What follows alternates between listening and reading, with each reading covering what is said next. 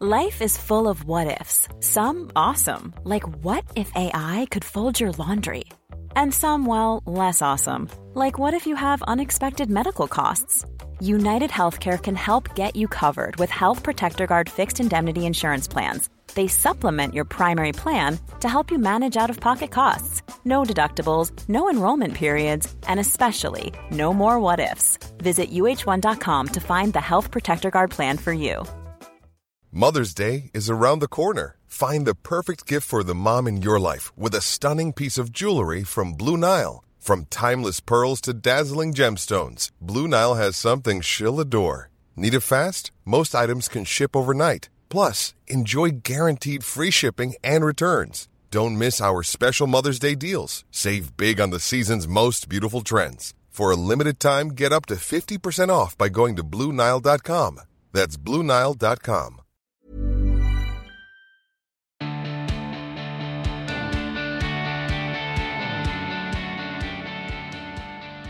Hello and welcome to another episode of The Emma Gunn Show. And I'm delighted to say that this week I'm joined by Adam Reed. This is actually Adam's second appearance on the podcast. He first came on the show back in 2016 with his business partner Paul Percival to talk about how they created Percy and Reed and about their incredible careers in hairdressing. Adam is one of the hardest working people I know and the busiest, and his career is beyond impressive. He has worked with the biggest names in film, fashion and music, has 2 busy salons in London, a product line, and is generally at the peak of his profession. I've known him for over 15 years, and during that time we've had some really intense conversations about mental health. And the last time I saw Adam, we decided to have one of those conversations on tape because we both believe that open and honest dialogues about mental health can only be a positive thing. I think also what I hope this conversation captures is how what you see doesn't always reflect reality. There have been times when I've been in Adam's chair and he's been telling me about working with the most famous people in the world. And it all sounds terribly exciting, looks incredibly glamorous, and is where so many people would love to be. But the reality of what's actually going on is really a world away from what you're being told. And it reminds me of that quote about checking on your strongest friends. There's a lot in this episode, and so the show notes are pretty comprehensive. It's honestly one of the most raw and honest conversations I think I've had in the nearly 3 years that I've been doing this podcast, and I'm very grateful to Adam for trusting me with his story. We recorded on a sofa in one of Adam and Paul's Percy and Reed salons, so there's a little bit of background noise, and there is an interruption. The first one I've left in because the comedy of the timing is so real, and the second one is where we had to take a quick break. All will be revealed. All the links to everything we mentioned can be found in the show notes, but without any further ado, for the second time on The Emma Gunn Show, I'm so pleased to welcome Adam Reed.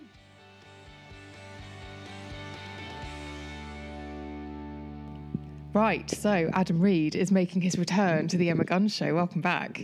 Thank you very much for having... Oh, yeah.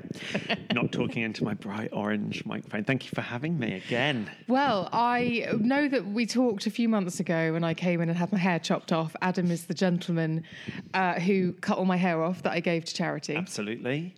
Looks cracking, it does.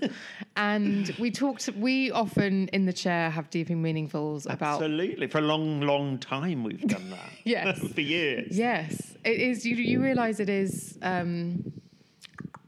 Wait, what's the year now? It's like 16, 17 years. Yes, it absolutely is. That's so weird. So you've known my ups and downs through all of that time, hair and personal. So yeah, and recently, like every time I come and sit in your chair, you'll be like, read this book, read that book, and I do dutifully, literally in the chair, buy an app. Sorry, I do support the high street as well, but then they get delivered, and they're always really, really good reads. And so we talked about getting a conversation on tape, yes, about mental health, anxiety, depression, because we both feel that it's something that we need to talk more openly about. To share, yeah. So, in terms of you and your mental health, how would you, in a nutshell, describe it? And then we'll begin to unpick it. I would describe it as a tempestuous relationship. Mm-hmm. I think that's exactly how especially now when I understand it a lot more, it's tempestuous. And even tempestuous whilst having gained some control over it. Yeah, without a doubt. Without a doubt, because sometimes it really takes me by surprise. And I think the thing I'm going to talk very personally. So when I say things, I would never I'd never bracket it. And I think that's really important because I think everybody feels it differently. Absolutely. So I'm going to talk very personally about the way that it affects me. But yeah, sometimes it really comes up and takes me by surprise. Oh, no way. Don't worry. Okay, so a quick note. We are recording in Percy and Reed, which is one of your salons. Absolutely. And it is a working salon, so there may be the odd background noise. I did think it was we don't open East on a Monday, but obviously we're getting deliveries. So. Yes, well, you're a busy business. So you were talking about you wouldn't ever bracket any of these experiences. They're Absolutely. all very personal to you. It's very, very personal. And I found with talking about mental health, it's so personal for everybody. But I also have learned a lot from listening to other people's experiences, and that's one of the reasons we're chatting today. Yes. And actually, one thing I've always thought about people who do your sort of job is, I mean, how many people might you potentially stand behind and do their hair on a daily basis? Oh, I would say on a day when I'm in the salon, it's 10. But then I meet I teach, so I travel. I meet loads of young hairdressers. You know, I meet a lot of journalists. I meet all sorts of people. Yeah, continuously. And that's what I've always wondered. And especially as I've got to know you better over the years, I've wondered, the easiest thing to do with you, because you're a very warm, open person, is just go, this is what's happening in my life. Blech. Here, Adam, help me make sense of it. And if you're having your own issues, that's a real struggle. It can be a distraction which can take the attention away, which can be harmful in and of itself. But it can also mean that you never get a chance to... I tell you what it does, it confuses me sometimes because you become like... You know, when people self-diagnose and they go onto Google and there are other search engines. When people go onto Google and they read something, sometimes you'll hear something and you're like, oh, actually, do I do that? And also, you are like a sponge, and I really believe in taking on negative energy. And sometimes if somebody comes in and dumps, you are left with that negative energy. And don't get me wrong, because I think that's a part of my job. And I think the way that I talk about mental health, I'm allowing people to talk to me quite openly about their mental health. I did start Reiki probably a year and a half ago, and I found that that's brilliant. I'm a real believer as well in if something works for you, it works for you, and whether it is a placebo effect or it actually does work. If it is working, it's really good, and Reiki really did work for me, and I felt that there was a cleansing element of that was brilliant. I'm also massively into crystals. Are you? Yeah. And I've used them, and my family use them really, really base level, but it really helps because I think it is about setting a mindset. Yeah. So from that perspective, I'll often have certain crystals and what have you that I feel help protect me. And that's just like a filter, helps me filter. Yeah, I think any totem or whatever it is, whether it's figurative, literal, whether it's something you carry in your bra or your pocket. I don't wear a bra. I don't need to yet. No, I also, and as you know, I also burn. So we sage and we Palo Santo the house and Verba Mate, and we keep it really clean through scent. Interesting. Negative, positive, all of those things. And that really helps me. So when did you start doing that? It's probably worth going back and then coming up through my journey when we chat, because it's something I've always been massively interested in, but it's something that I've really started doing over probably the last 4 years. Okay. Palo Santo is probably a year, but one of my favourite. What is Palo Santo? Palo Santo is a American wood. I think it's Central America, and it is I think it's a religious tree or something to do with a tree. We'll find that out, and I can give you the in details. The show notes. And actually, I buy it in sticks of wood and I burn it as the wood, like I do with sandalwood, like I do with sage. And we burn them in a shell. It's a special way, and again, I'll give you that for the show notes. Okay, brilliant. Thank Begins with A, but I can't quite remember. It's like a beautiful shell, and you burn it in that, and there are holes in the bottom, so the fragrance comes out. It's quite beautiful. So we burn those naturally, and then I do buy Paola Santo and Annie de Mau, who seasonally retunes me as well with a facial, her products. Oh, wow. Oil. She always puts Paola Santo in the middle of my chest before she starts. So I've got that smell, and that's where that came from. Oh, okay. So she's one of my absolute lifesavers. But again, let's start right at the beginning and go through. So let's start right at the beginning. So my mental health journey, I would absolutely 100% say that I was operating on low-level depression I'd probably say from 11. Yeah. 12, maybe. So I'm not going to go into too much detail here. When I was at primary school, I was bullied. I went to school down in Somerset, and depression was quite prevalent in my family. And we've always talked about it, and we've always understood it, which I think is a really, really positive thing. Well, some of us have talked about it.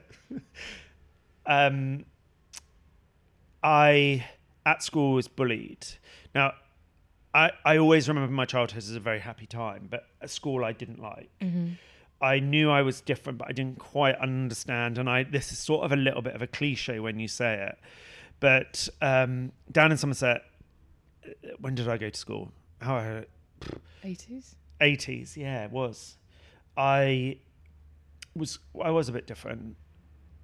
And I was bullied for that.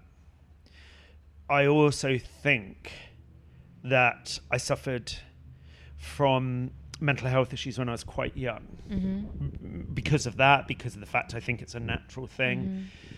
My grandfather committed suicide when I was 13, and I found that really difficult. But I probably was bullied from primary school. So I also am gay, and then didn't understand that. It was the 80s, down in Somerset.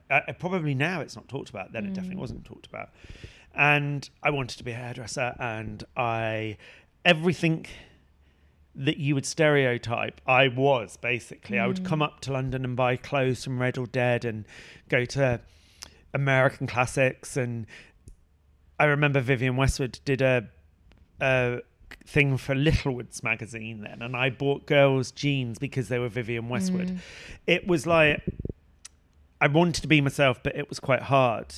I remember when my grandfather died, I had a counsellor at school, and I think that they said I was suffering from depression, and you're treated as such. I live with my grandmother from quite a young age, who I absolutely loved. I had a great relationship with all of my family, but I live with my grandmother. And I've got two sisters who are brilliant. We're very different. But I think that I had these issues then. I remember when I was young, and it's always a source of sort of quite comedy value, would nick alcohol from my nan's drinks cabinet and get quite drunk with one of my friends from school, Tara, who all my friends were girls. Girls liked me, boys didn't like me because girls liked me because I was quite camp. Well, I wasn't actually camp, but I did dress quite camp, I suppose. Camp not being a nice word when you say it. But then I also had some of the real tough guys at school that really got on with me. So there was this real conflict there. I then went into hairdressing, and I absolutely loved it, and I sort of really found my calling, and I'd left school. But where I lived, I moved away. I left Minehead. I went to work in a salon in Taunton, which was our nearest town, and then I left there and went to work in Wales. When I went to work in Wales, I never wanted to go back.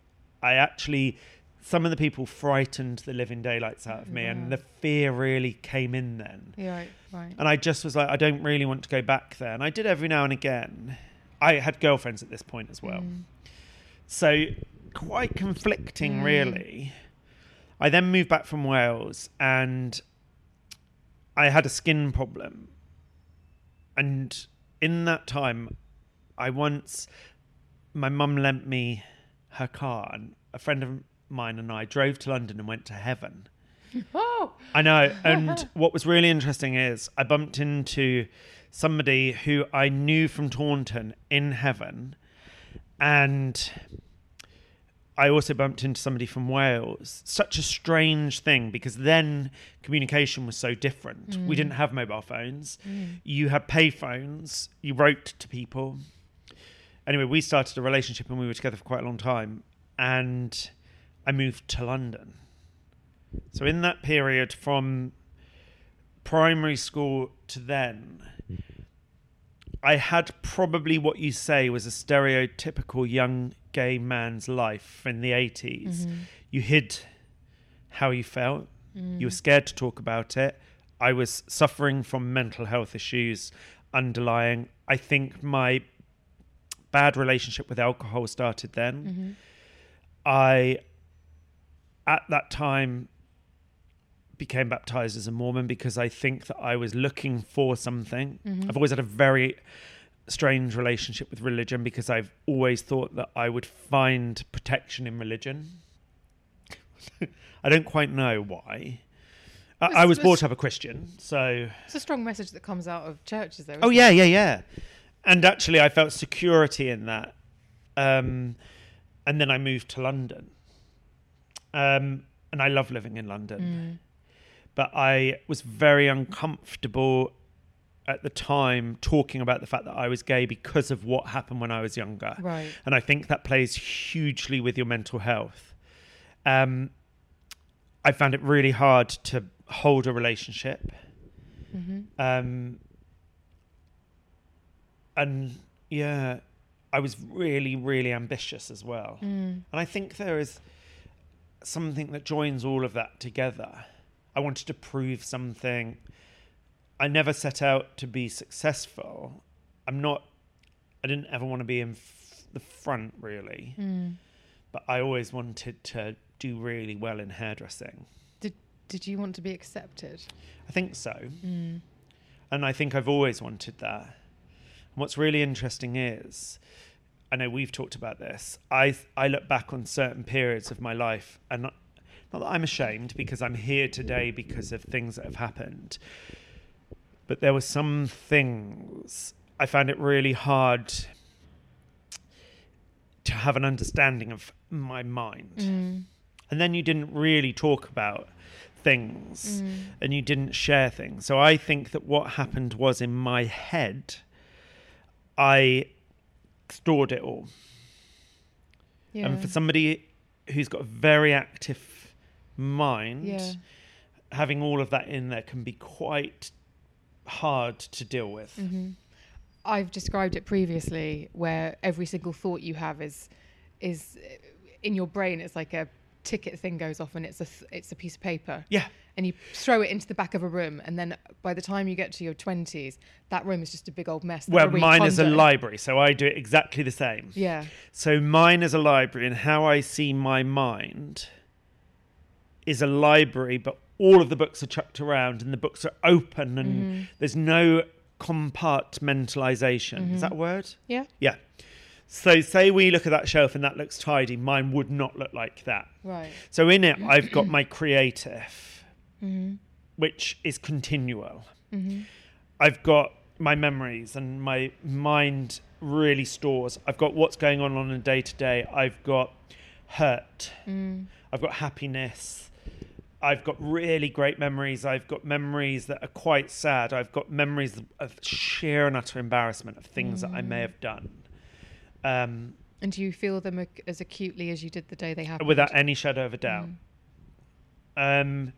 So then my 20s were a real mix of success with work, with friendships. I've had friends as well. My sister, and I have my sister and two friends, and we've been friends since we were little.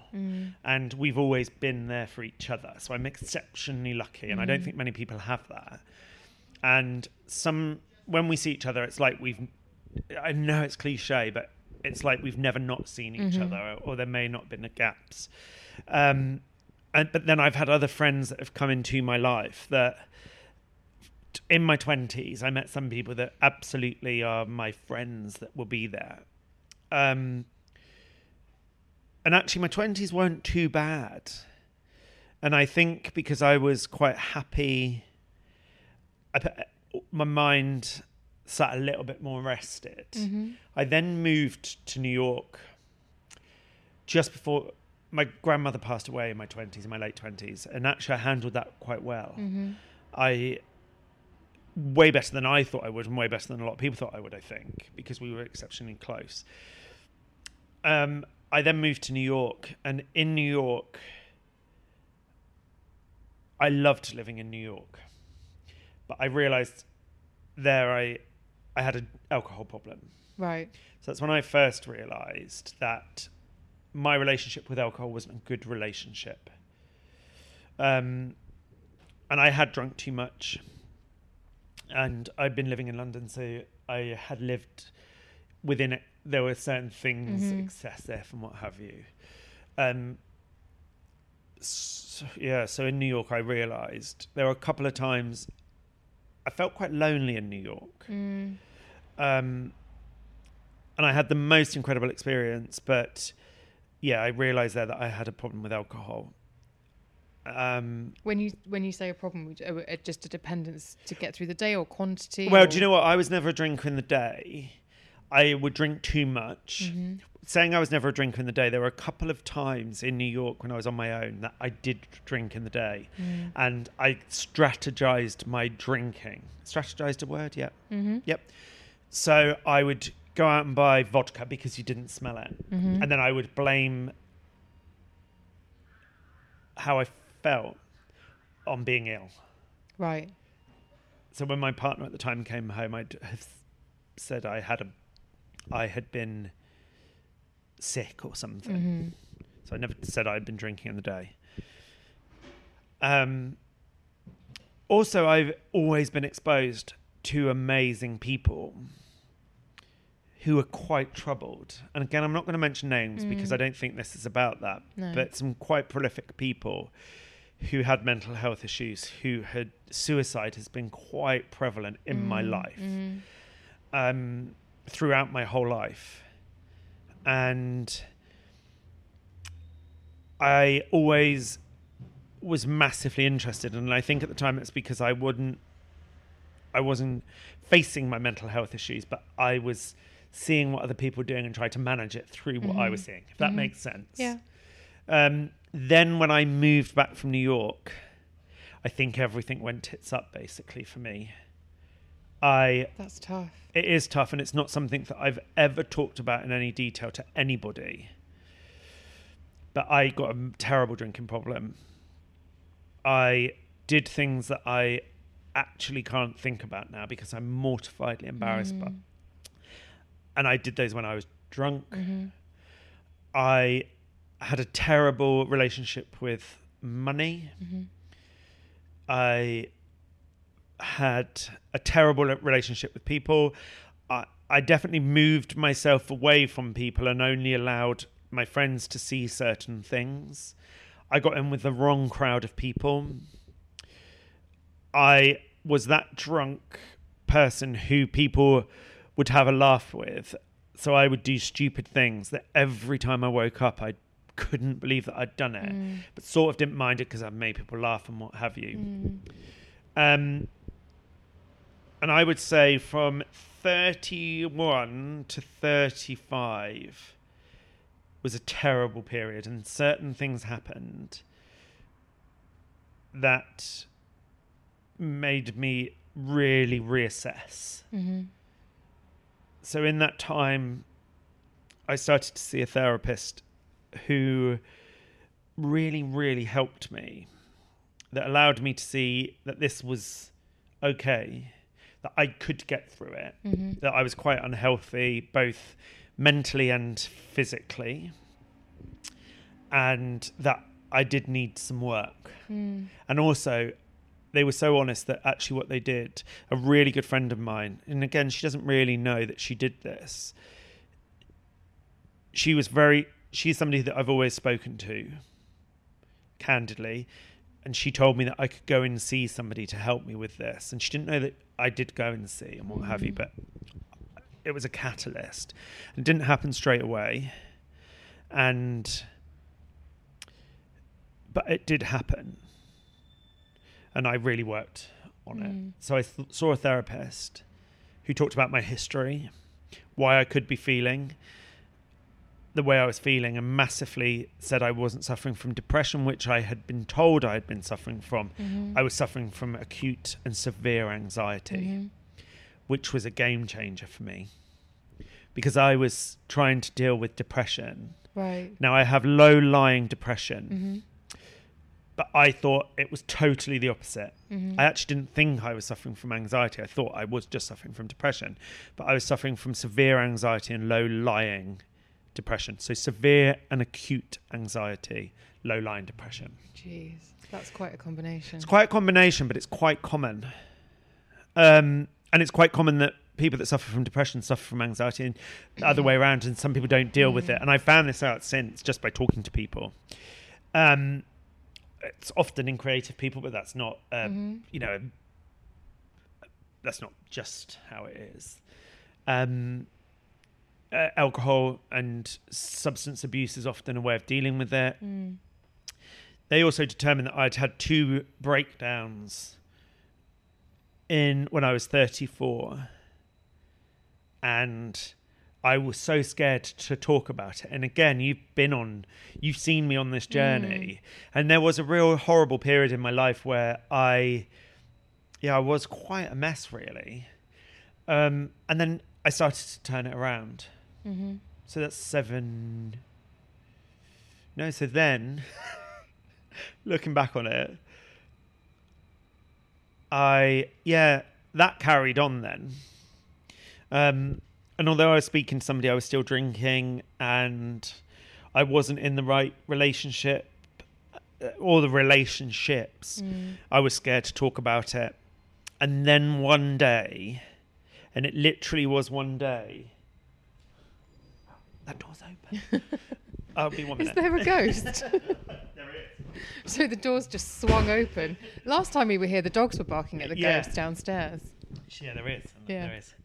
So yes, I then knew it was now or never, and I'd done something really, really silly under the influence of alcohol. And I can remember messaging Paul, my business partner, who has been a continual support through this. He's been incredible. He understands it.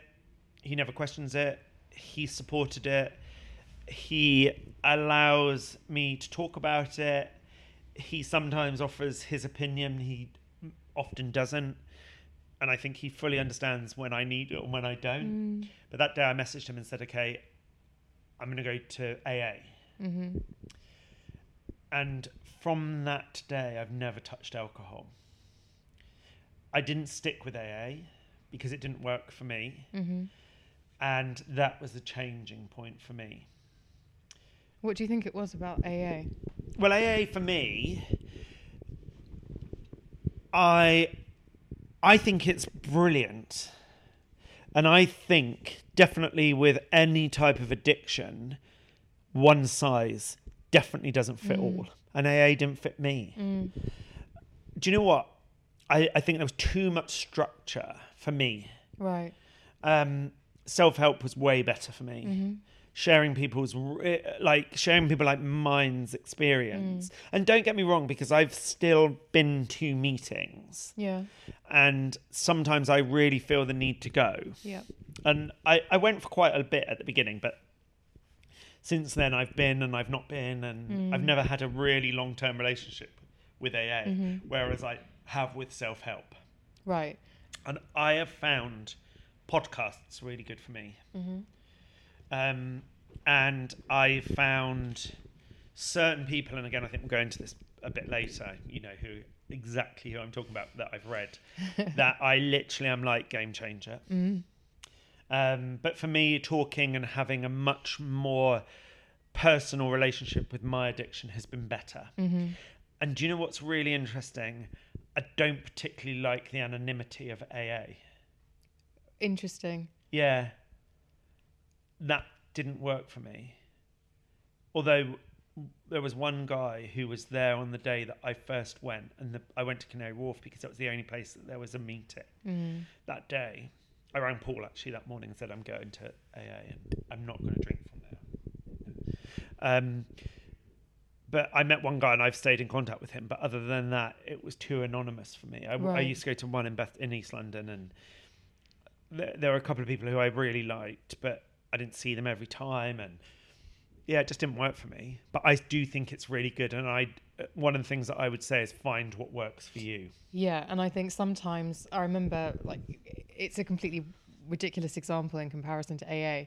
But when it comes to weight loss, I remember somebody saying to me once, if you really don't have a clue, just go to someone like Weight Watchers, yes, totally, or Slimming World, because they make millions doing this, and they do it really well. And AA does it really well. Yeah, you might not stick with it, but at least it will be your entry point, and someone's holding your hand. And what's really important here is an entry point is so important, because my real belief with my awareness of my own mental health is some things haven't worked for me, and it is due to the timing of when I've done it.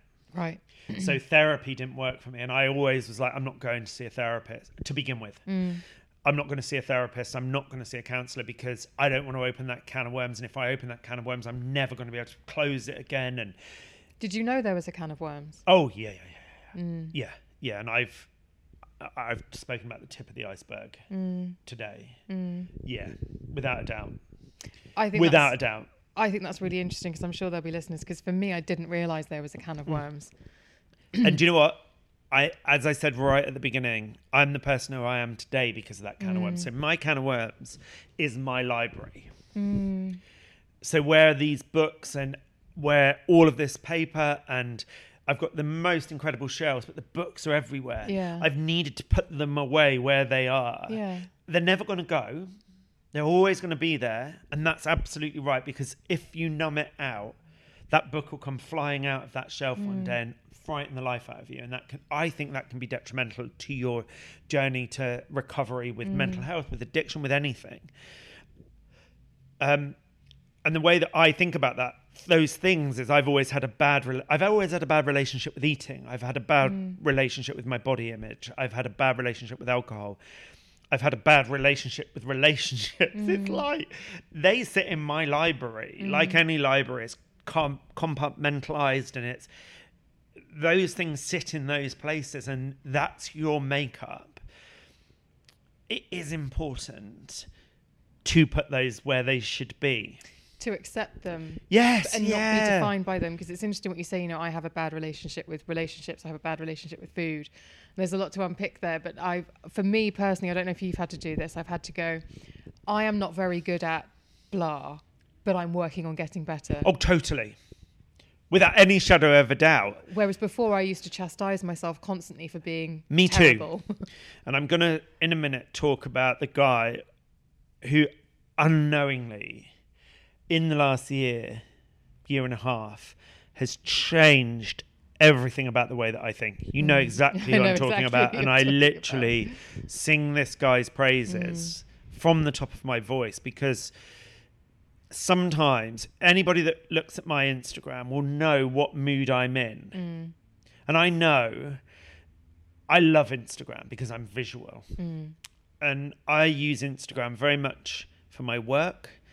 My Instagram is a personal Instagram. So it's about what is ticking inside my head. And it is my library, because on any one day, I put a lot of quotes up, and I talk quite openly now because I think this is really important. But everybody knows how I feel because of my quotes or how people say things. But sometimes it's the tiniest little thing that is the positive trigger. And where we then were talking about some of the things that we have a bad relationship. So I looked 7 years ago when I gave up alcohol to now, and a lot of my relationships with the things that I have relationships with are brilliant. And I would say the positive outweighs by far the negative. I still have a huge body image issue. And that's why probably I'm covered in tattoos and I wear shoes that are ridiculous. And I always wear a hat and things that people can focus on, that they're not focusing on me. But I wear things that make me happy. Yeah. My family is so important to me, and I've got the most incredible partner who literally I can say to him, I'm getting really emotional, and you know me, I don't get emotional, but I can say to him, I'm feeling a little bit anxious now. And he'll just say, I think you're doing really well. And I think that's quite incredible, because I can say that I'm feeling anxious and I can put it out there. And actually I can say anything. Like, oh, I look quite fat in that picture. And do you know what? He doesn't go, no, you don't. Because he knows that what I see is me looking rounder or whatever. But he'll then say, I think you look really good. And that's what I need. So I've got a great partner. Paul, my business partner, is incredible at assessing me. And I don't think I'm the easiest person to put up with. And one of the things that Paul... I'm definitely not the easiest person to put up with. I wear my heart on my sleeve, so I say exactly how I feel. And I think sometimes that can be hard. Right. Paul absolutely knows when and when not to respond. And I think we always say our relationship has lasted longer and is stronger than more marriages, and in this day and age. And it is so true. My best friends I can still talk to. People want to share their mental health issues and feel comfortable talking to me about it. But going back to that one person who's really helped me, an author called Matt Haig. Yeah. And he's written 2 books, Reasons to Stay Alive. Without doubt, a game changer for me. It's a one-sitting book. It's a one-sitting book. I bought that book in Dublin Airport because of the cover. And because it was a small book. Yeah. I saw it, no idea who he was, no idea what it was about. He 1,000,000% has lived my life, or I've lived his life, with regards to how I was told my mental health was manifesting itself. Having anxiety, not depression, having them both, understanding that. He then wrote Notes on a Nervous Planet, which to me is one of the best books. A really good friend of mine, Sarah, years ago recommended me James Frey's books, A Million Little Pieces, and then his other books. And I remember them being a game changer for me. Matt Haig and then Oprah. Well, yeah. Has... been huge. What I Know for Sure. What I Know for Sure. And again, this is positive thinking. This is nothing you don't know. None of what Matt Haig writes is nothing you don't know. He is literally stating it. There's a thing with regards to body image. Notes on a Nervous Planet is a game changer. And he writes it so compassionately but so honestly that when you read it, what he does is he just put things in your head right. And there's one thing that I always remember where he said, can I swear? No. Of course you can. With regards to body image, is the beach doesn't give a fuck what you look like. And he was talking about naming and shaming in magazines and swimwear and body shaming. And I will not go on the beach without a vest on and shorts and what have you. Because I thought everybody would be looking at me. And literally, it changed the way I thought. Nobody's looking at me. The beach ain't looking at me. And it made me happier about my body. And the way that you think and the way what is being put into your mind that is making you think. They're incredible. And Oprah... The law of attraction. The law of attraction was brought to me so strangely. Have we got time for me to tell it? Very top line, and you know how this happened. Yeah. I put a post on Instagram. I was feeling particularly low. I was feeling incredibly anxious. And I was writing about the fact that when you're in that situation, your mind, the logic in your mind is saying, this will be gone in 3 days. You will not be feeling this in 3 days, but you still cannot not feel that horrific feeling of anxiety. And if you suffer from anxiety, horrific doesn't even touch on it.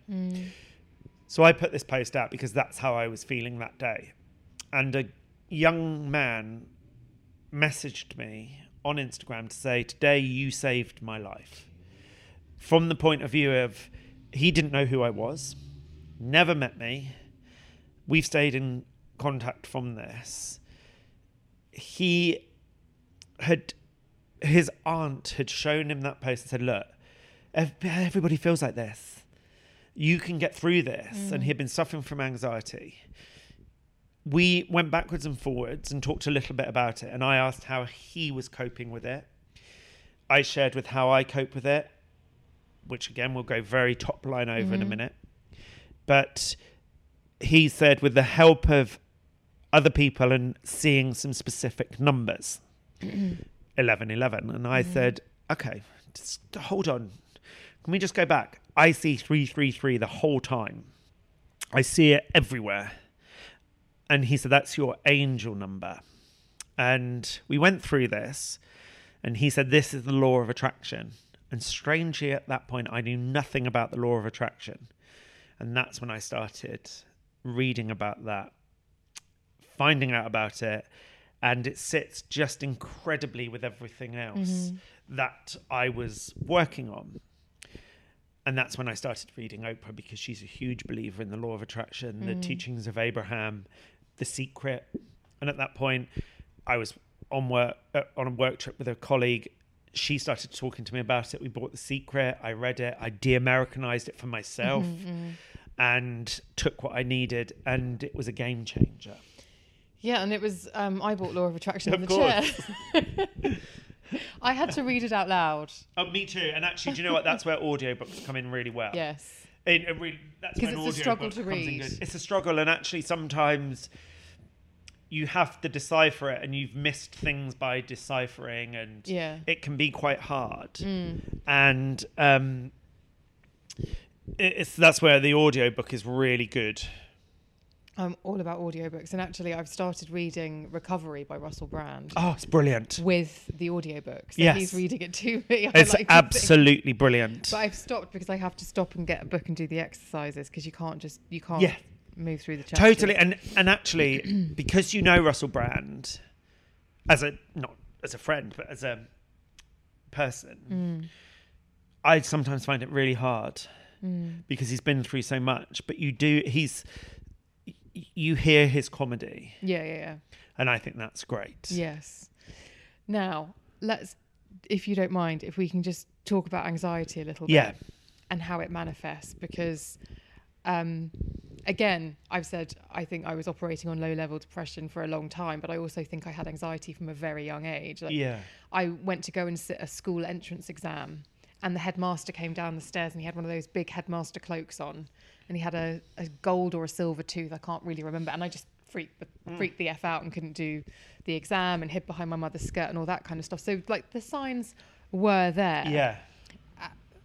What I think maybe exacerbated my situation definitely was, people and working environments. Yeah. Because I was always so worried about what other people thought of me. And then when that graduated to me working on a celebrity magazine and spending time on celebrity shoots, I think it became incredibly acute. Yeah. I think anxiety it's a really, really hard puzzle to put together. And people just call you highly strung or too sensitive. Or Totally. And a lot of people don't believe in anxiety and are like, oh, go for a walk or do this or do that. And it literally, anxiety is an illness. It's horrific. I suffer from social anxiety, so I find it hard to be. Ryan Reynolds here from Mint Mobile. With the price of just about everything going up during inflation, we thought we'd bring our prices down. So to help us, we brought in a reverse auctioneer, which is apparently a thing. Mint Mobile Unlimited Premium Wireless. How to get 30, 30, bit to get 30, bit to get 20, 20, 20, bit to get 20, 20, bit to get 15, 15, 15, 15, just $15 a month? Sold! Give it a try at mintmobile.com/switch. $45 up front for 3 months plus taxes and fees. Promo rate for new customers for limited time. Unlimited more than 40 gigabytes per month. Slows full terms at mintmobile.com. Hey, it's Ryan Reynolds, and I'm here with Keith, co-star of my upcoming film, If, only in theaters May 17th. Do you want to tell people the big news?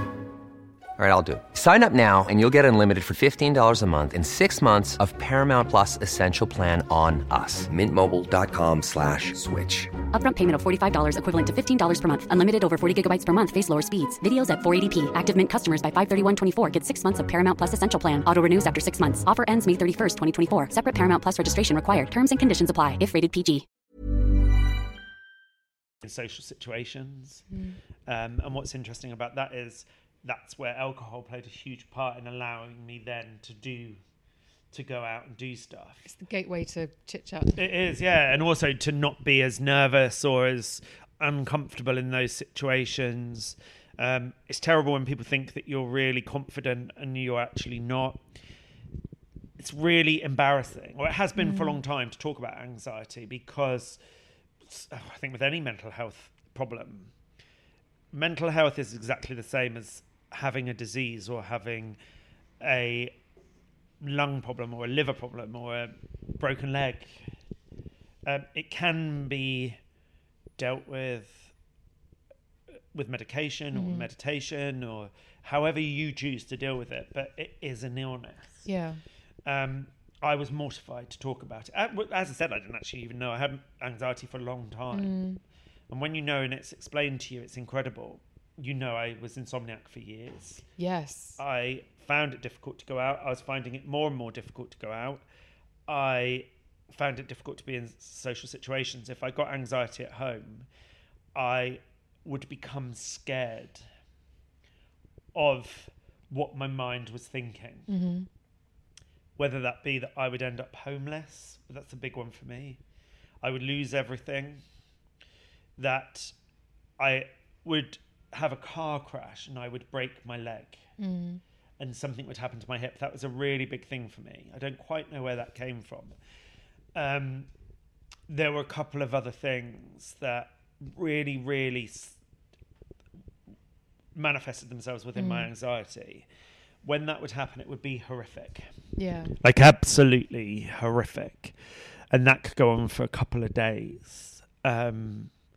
And sometimes it would go and then sometimes it would come back very quickly. Sometimes it wouldn't come back for quite a while. And then when it didn't come back for quite a while, I'd be totally relieved and then it would hit me in the middle of the night. So that's... Were you able to block it in the day? Sorry to interrupt, but... No.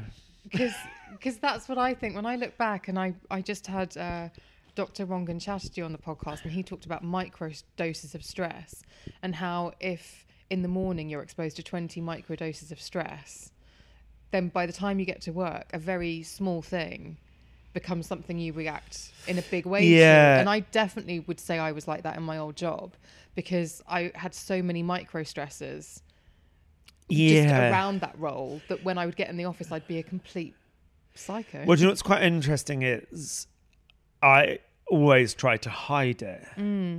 But it's always there. And I remember there were times when I was younger where I couldn't work out what it was, but I'd actually be really upset and start crying for no reason.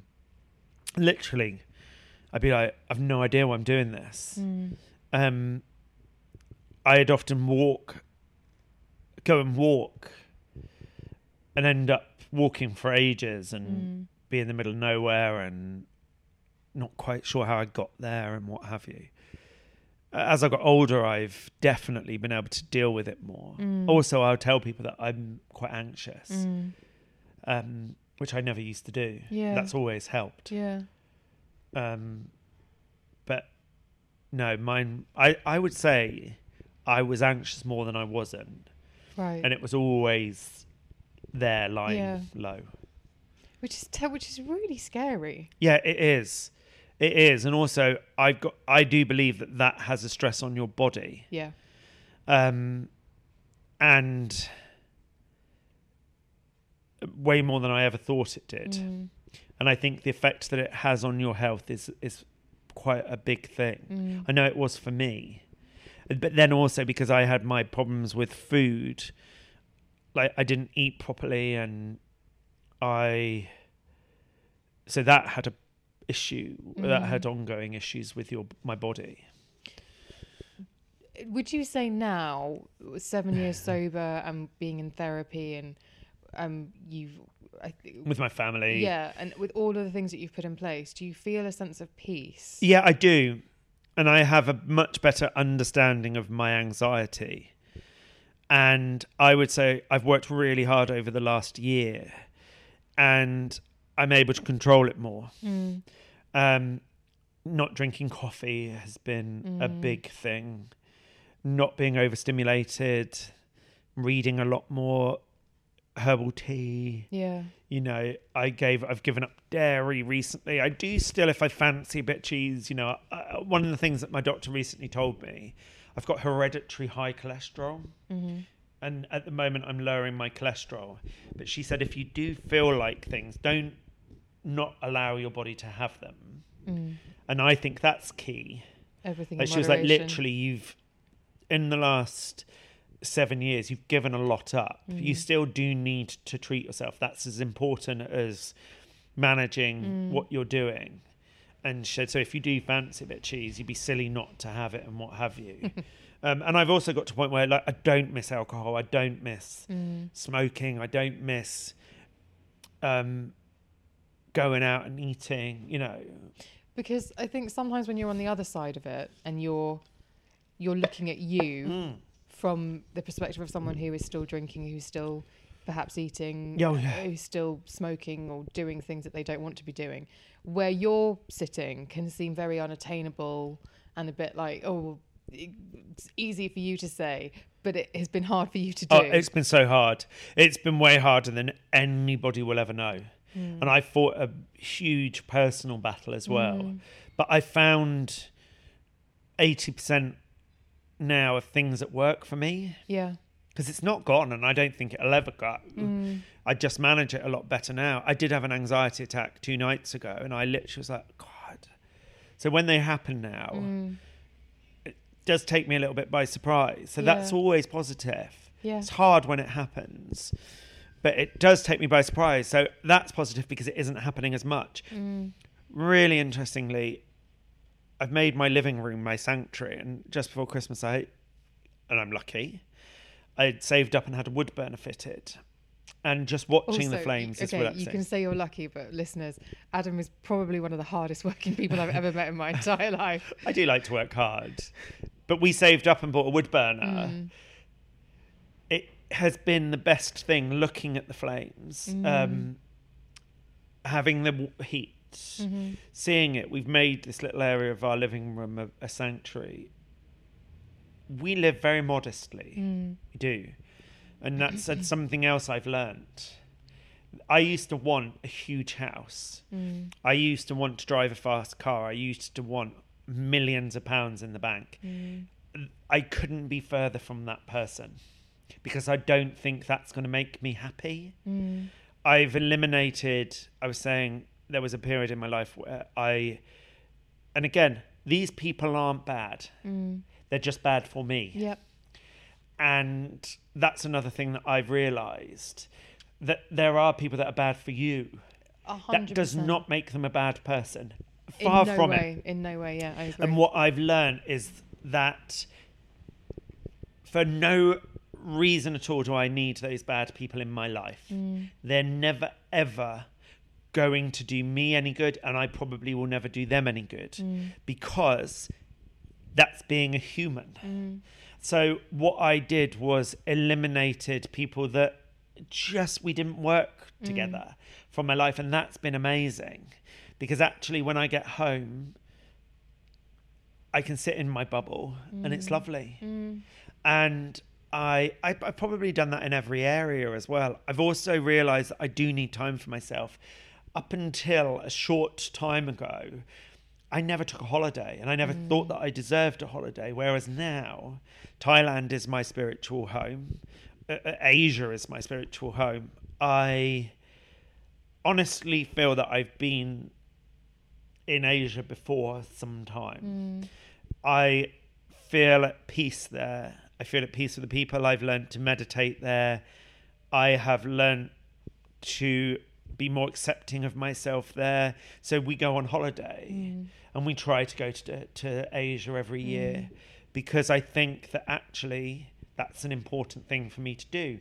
Again, people may say, yeah, but I can't do that. There was definitely a time in my life that I couldn't do that.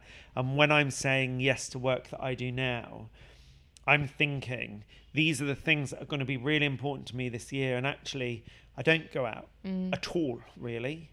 We walk a lot. We rescue dogs. We have that. I love to buy books. And they're the things that when I'm working, I think that they're important to me, and that's what I'm going to do. I think a key element here as well is talking about control. I'm always wary of using the word control, because it can have very negative connotations in terms of mental health and physical health. But I think one of the things that was a real game changer for me was realizing that I had control, without any shadow of a doubt, and that first of all there was no shame in needing to see a counsellor or see a therapist. And I used to have people say it to me, maybe you should go and speak to someone, and I would feel so insulted. Oh, without a doubt. I'd feel like, oh, too busy for me, are you?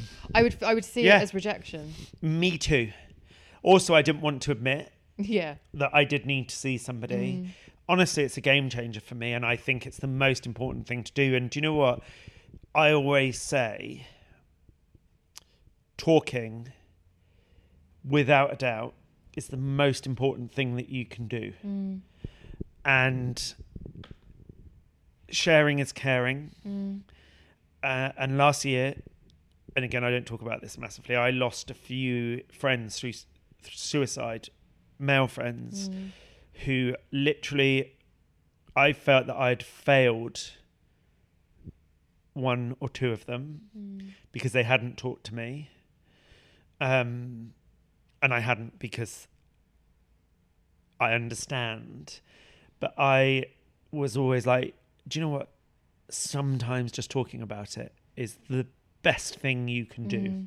And most of the time. Yeah. And the only caveat I would give is sometimes your friends and family don't have the answers. And that's when a counsellor is amazing, because totally they can sit there quietly for 45 minutes. And the Samaritans. Yeah. Don't underestimate how incredible the Samaritans are. I've rung them many a time. Yeah. Just to say, is this normal? The way that I'm feeling now feels like it's drowning me, and I cannot keep my head above water. And you put the phone down and your head is nicely above water. Yeah.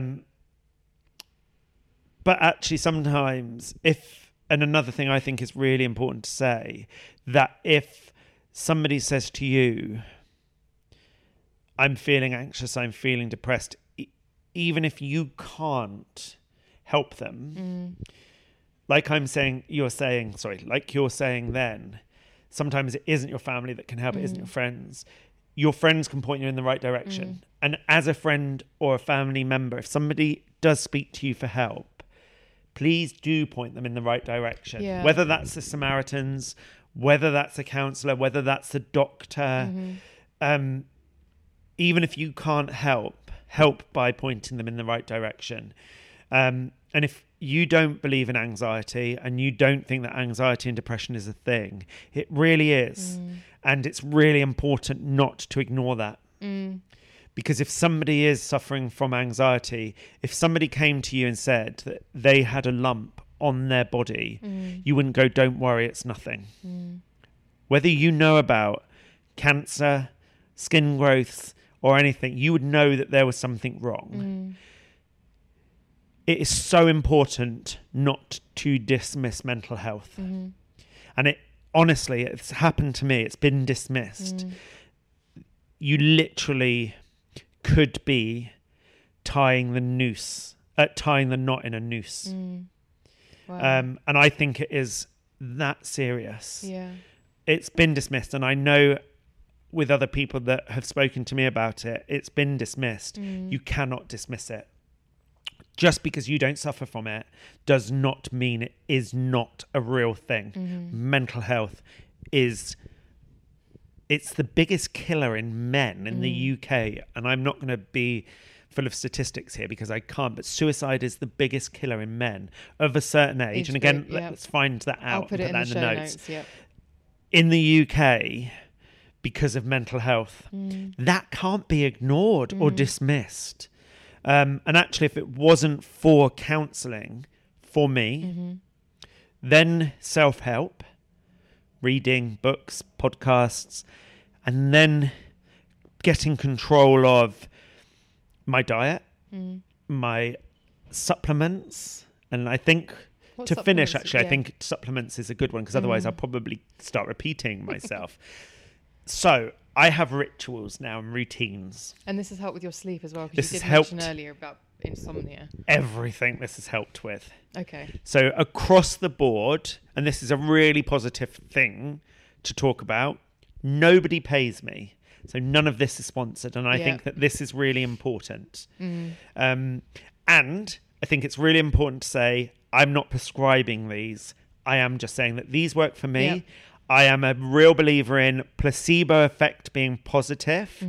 So whether any of this is true or not, because I'm going to talk about some quite out there things, they work for me. Yeah, because it's a sense, again, it comes back to that sense of control. I'm going to do this thing, and it can be the thing that helps you my move trigger forward positively. Yeah, exactly. My medication, whatever. So Annie de Malmiel, her products and seeing her, for me, game changer.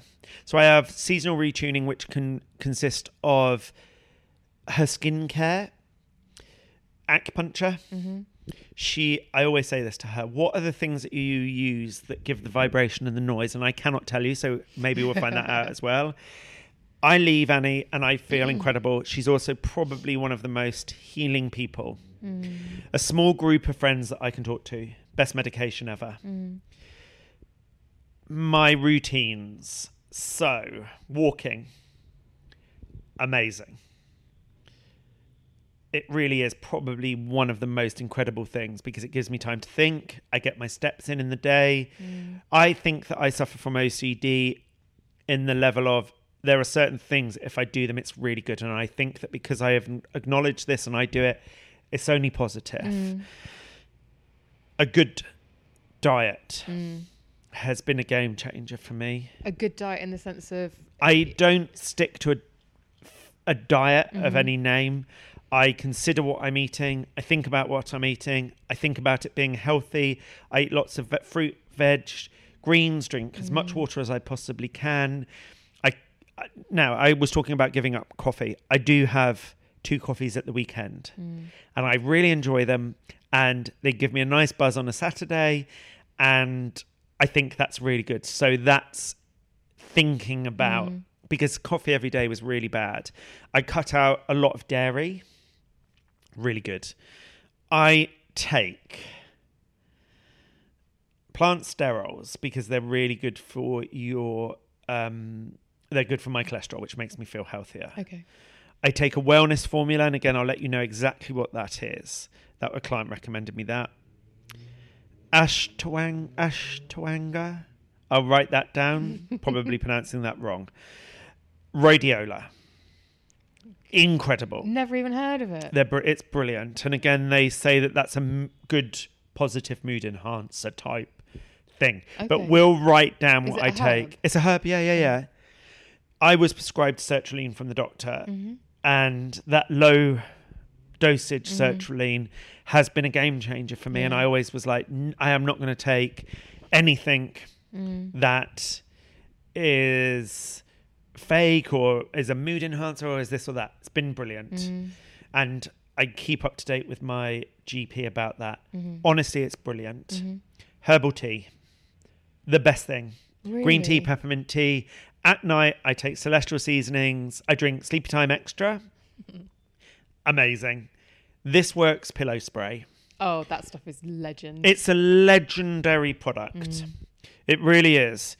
And again, if that is placebo or not, I know it is clinically proven, but for me, I take it everywhere. Well, that's what I was going to say. The thing I love about this works is if you actually get yourself accustomed to it in your home, yes, it makes traveling so much easier. Absolutely. You take it with you, you spray it on the hotel pillow. On the plane, wherever you are. Yeah.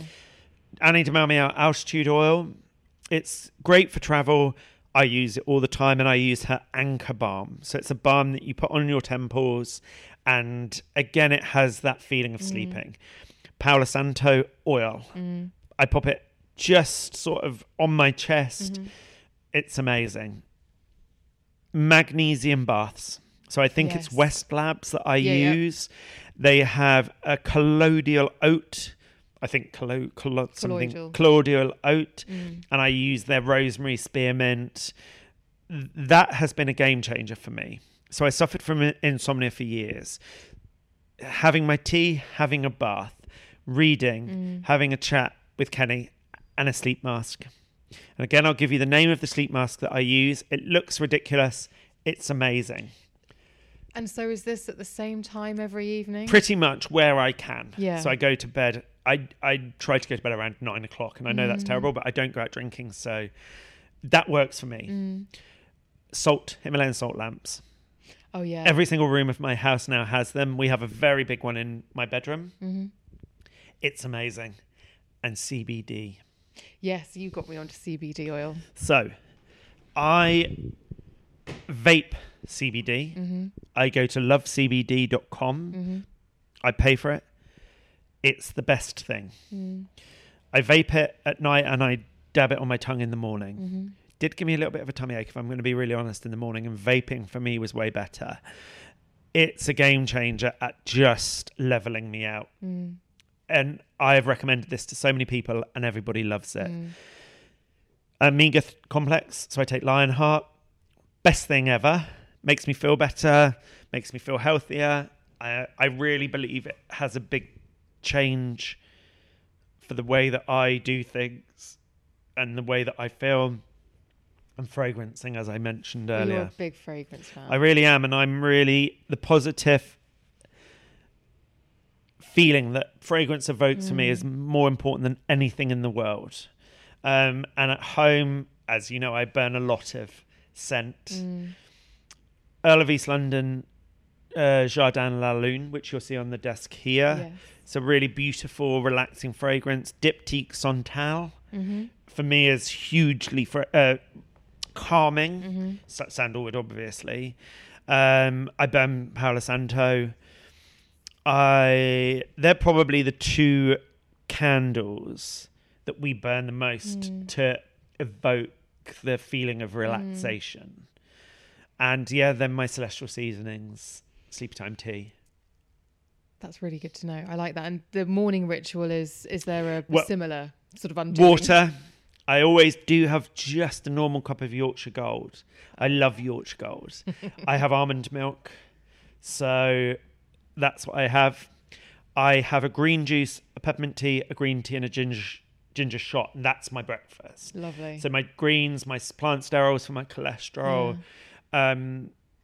And it's nice and clean, nice and fresh. And then especially when I'm at East, I eat healthy. I do eat a lot of Thai. I try to have my chilies and what have you. The feeling of positivity when I'm eating Thai food comes from my love of Thailand. But again, it's healthy eating. On a Sunday, I'll always have a roast. I cook my roast potatoes in duck fat. Do you know what I mean? I'll eat what I want to eat. If I've made a pudding, I'll have it with custard. But that's on a Sunday. Yeah. And the rest of the time, we really try to eat healthy. Like my husband and I, he's brilliant at supporting me. And actually, we were talking about it yesterday. We did Amelia Freer last year to how we wanted to do it. So we used her as a guide. Yeah. And I'm not joking, it changed everything. We felt incredible. And there were a lot of books. I just bought this incredible book. It's a vegan book, and I was thinking about doing this flexitarian, where at your 5-2, your 2 days is plant-based. Okay. I was talking about this last night to two friends, and there's a guy, and again, what I'll do is I'll let you know his name for the notes. Yeah. He's a young chef down in Brighton, and I think it may be Dan somebody, but I bought his book the other day, and it's brilliant. And Madeline Shaw, I bought some of her books, and I just was like, actually, do you know what? I'm going to do this, but how I can do it, brilliant. And all of this, what I think is very interesting again, is it's all focusing not on the world and what the world thinks of you. It's focusing on you and what you think of you. Yourself. And looking after yourself. Yeah. And gardening in the summer helps me.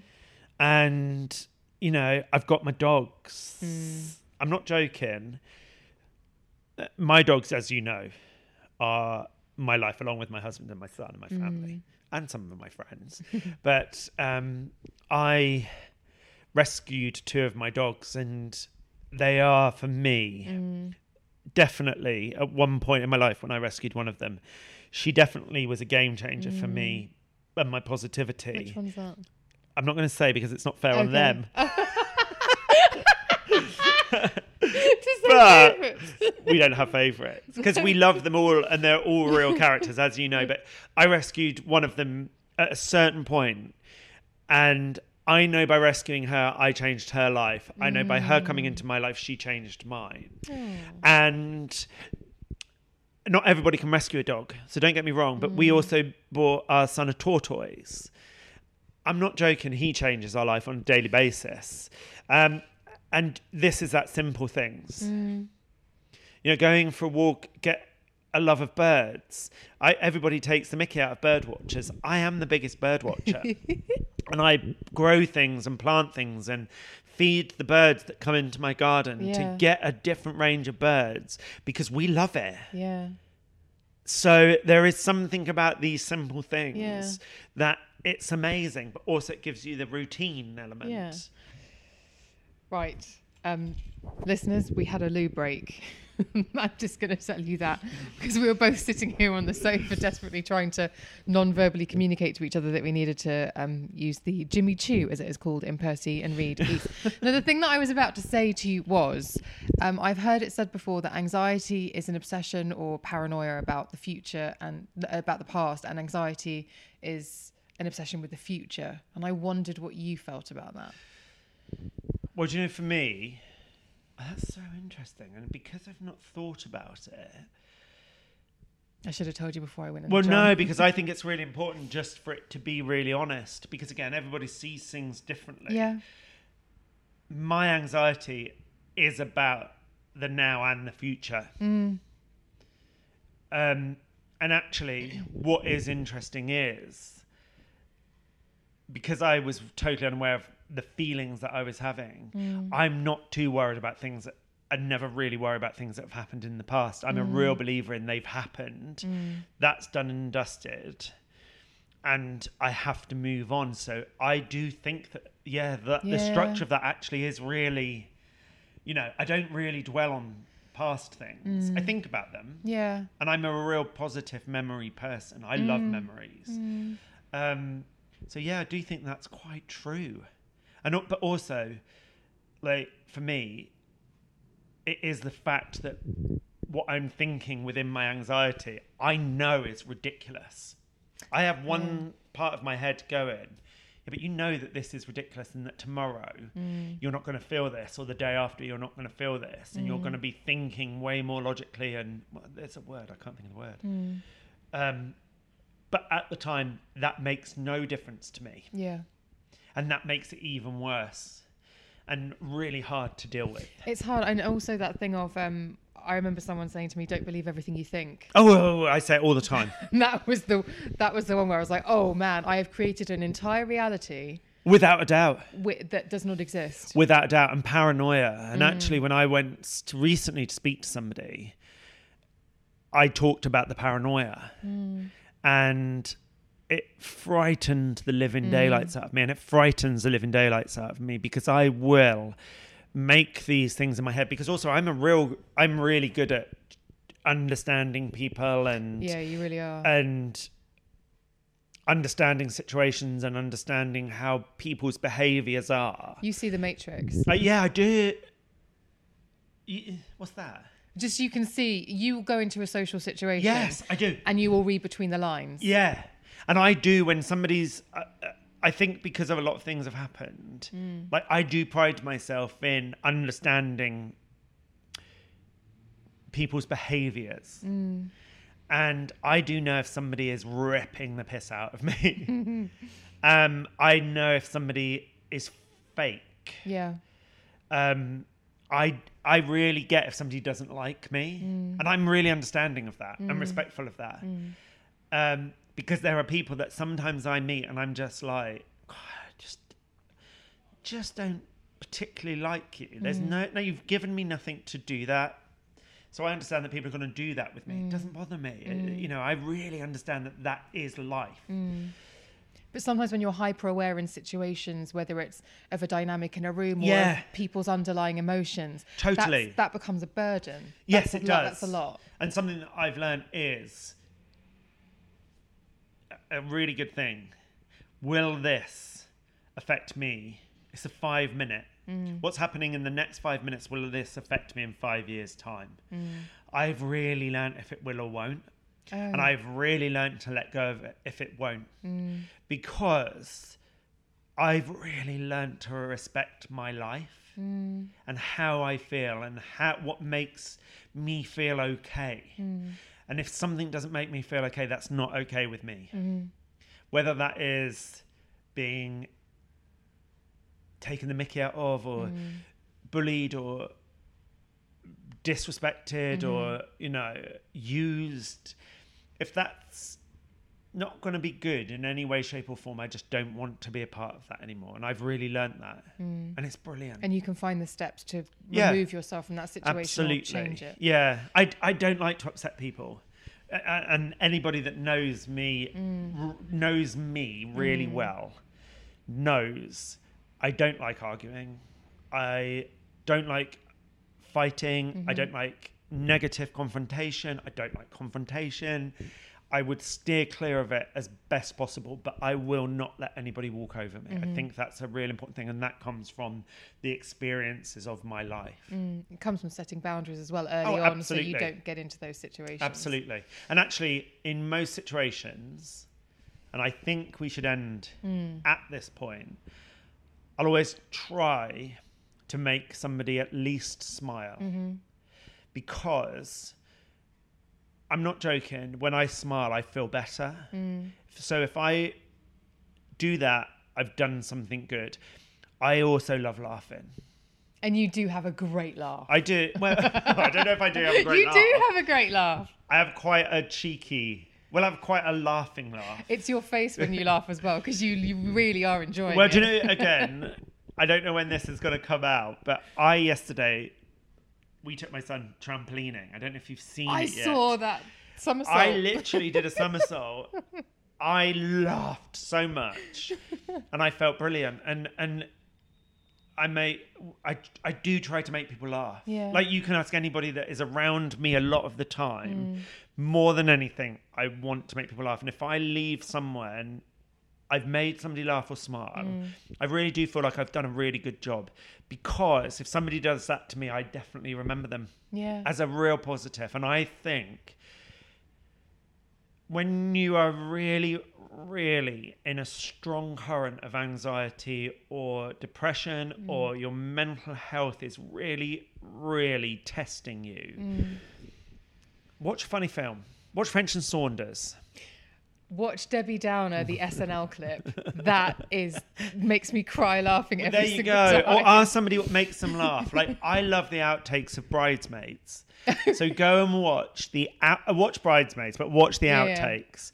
Never ever ceases to make me laugh. The outtakes of Nighty Night never ceases to make me laugh. Some people don't get Julia Davis. I love Julia Davis. She's amazing. She's so clever. French and Saunders, like literally French and Saunders, will make me laugh at any point. Get a picture and keep that picture if it's something that's made you laugh or it's a situation that's made you laugh.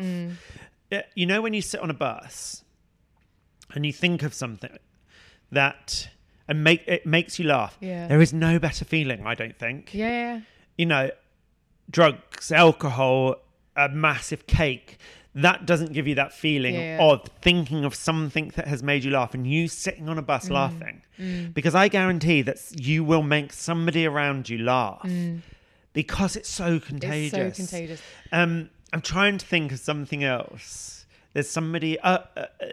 there's something I can't think what it is. I remember when I was doing some work on a magazine and I really wasn't enjoying it. It was just like for a couple of months, but I had to go in. I needed the money, and I could feel myself getting into a very dark place. And I started listening to My Dad Wrote a Porno, and I was it's brilliant. I was howling on the train into work, like crying with laughter. It's absolutely brilliant, and it was great medicine. Well, also I was talking earlier about, and again, please forgive me if you find this absolutely shocking. Dear Joan and Jericho, which is Julia Davis, and Vicky Pepperdine. Oh, it's hilarious. It's so inappropriate. And actually, I know that this happened to me, and I know that this has happened to other people. I would listen to it when I was on the bus or on the tube, and I honestly at some points were like, oh my God, my earphones. People are going to be able to hear this, and they cannot hear this. It's brilliant. Another really good podcast to listen to is Fern Cotton, Happy Place. Yeah. I'd love to get her on this show. She's amazing. Firstly, Fern is probably one of the nicest people who are ever likely to meet. I really believe this. She's a good person to have around. I've worked with her a few times and she was always just very, Another very person kind. who you should get on is Gabby Roslin, because Gabby Roslin is, without a doubt, the nicest lady ever. She just makes you feel good about being with her. Oh, really? Yeah, and also if I'm feeling a little bit shit, I'll watch one of her Instagram posts and I feel happy. She's that person. Okay. But Fern and Happy Place, for me, it's relaxing. She gives a really positive message, and again, you can't underestimate the power of a positive message. Yeah. So smiling, being happy, laughing, having fun, sunshine, going to a happy place is important, wherever that is. Yep. Columbia Road is for me on a Sunday. Epping Forest, Victoria Park, my East Salon. Yeah. Like I come in here, being around people that make you happy is really, really, you can't underestimate the power of that. Yeah. And all of those things for me are really, positive. Oh, Adam. Can only ever help. Yes. Adam, I'm very grateful to you for being so honest and It's my pleasure. Talking about this on the show. Thank you. Obviously, all the links to everything that we have discussed will be in the show notes. So you're going to... Another couple of hours putting all of that together. But again, if only one of those things helps, it's really worth trying it. And as I said, I've tried thousands and thousands of things over the years, and a lot of it hasn't helped. But and as I said, crystals, really good. And there is a book at the moment out. I'll write what the book is called. Yep.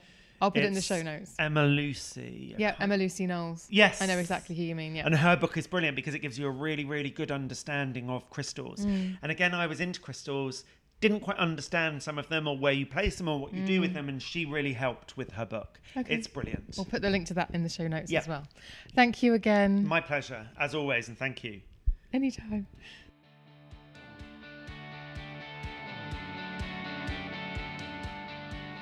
Before you go, I just want to remind you that there's a lot of information in that episode, and all of the links to everything that was mentioned can be found in the show notes wherever you are streaming and downloading this episode. There are resources available to you should you need them. If you want to get in touch with me, then please do email me at thebeautypodcast@gmail.com, or you can always slide into my DMs on Instagram and Twitter, where I am at Emma Guns. And if you want to start a conversation with other podcast listeners, why not join the Facebook group? Again, the link to join is in the show notes. Thank you so much for listening, and I'll see you on the next one.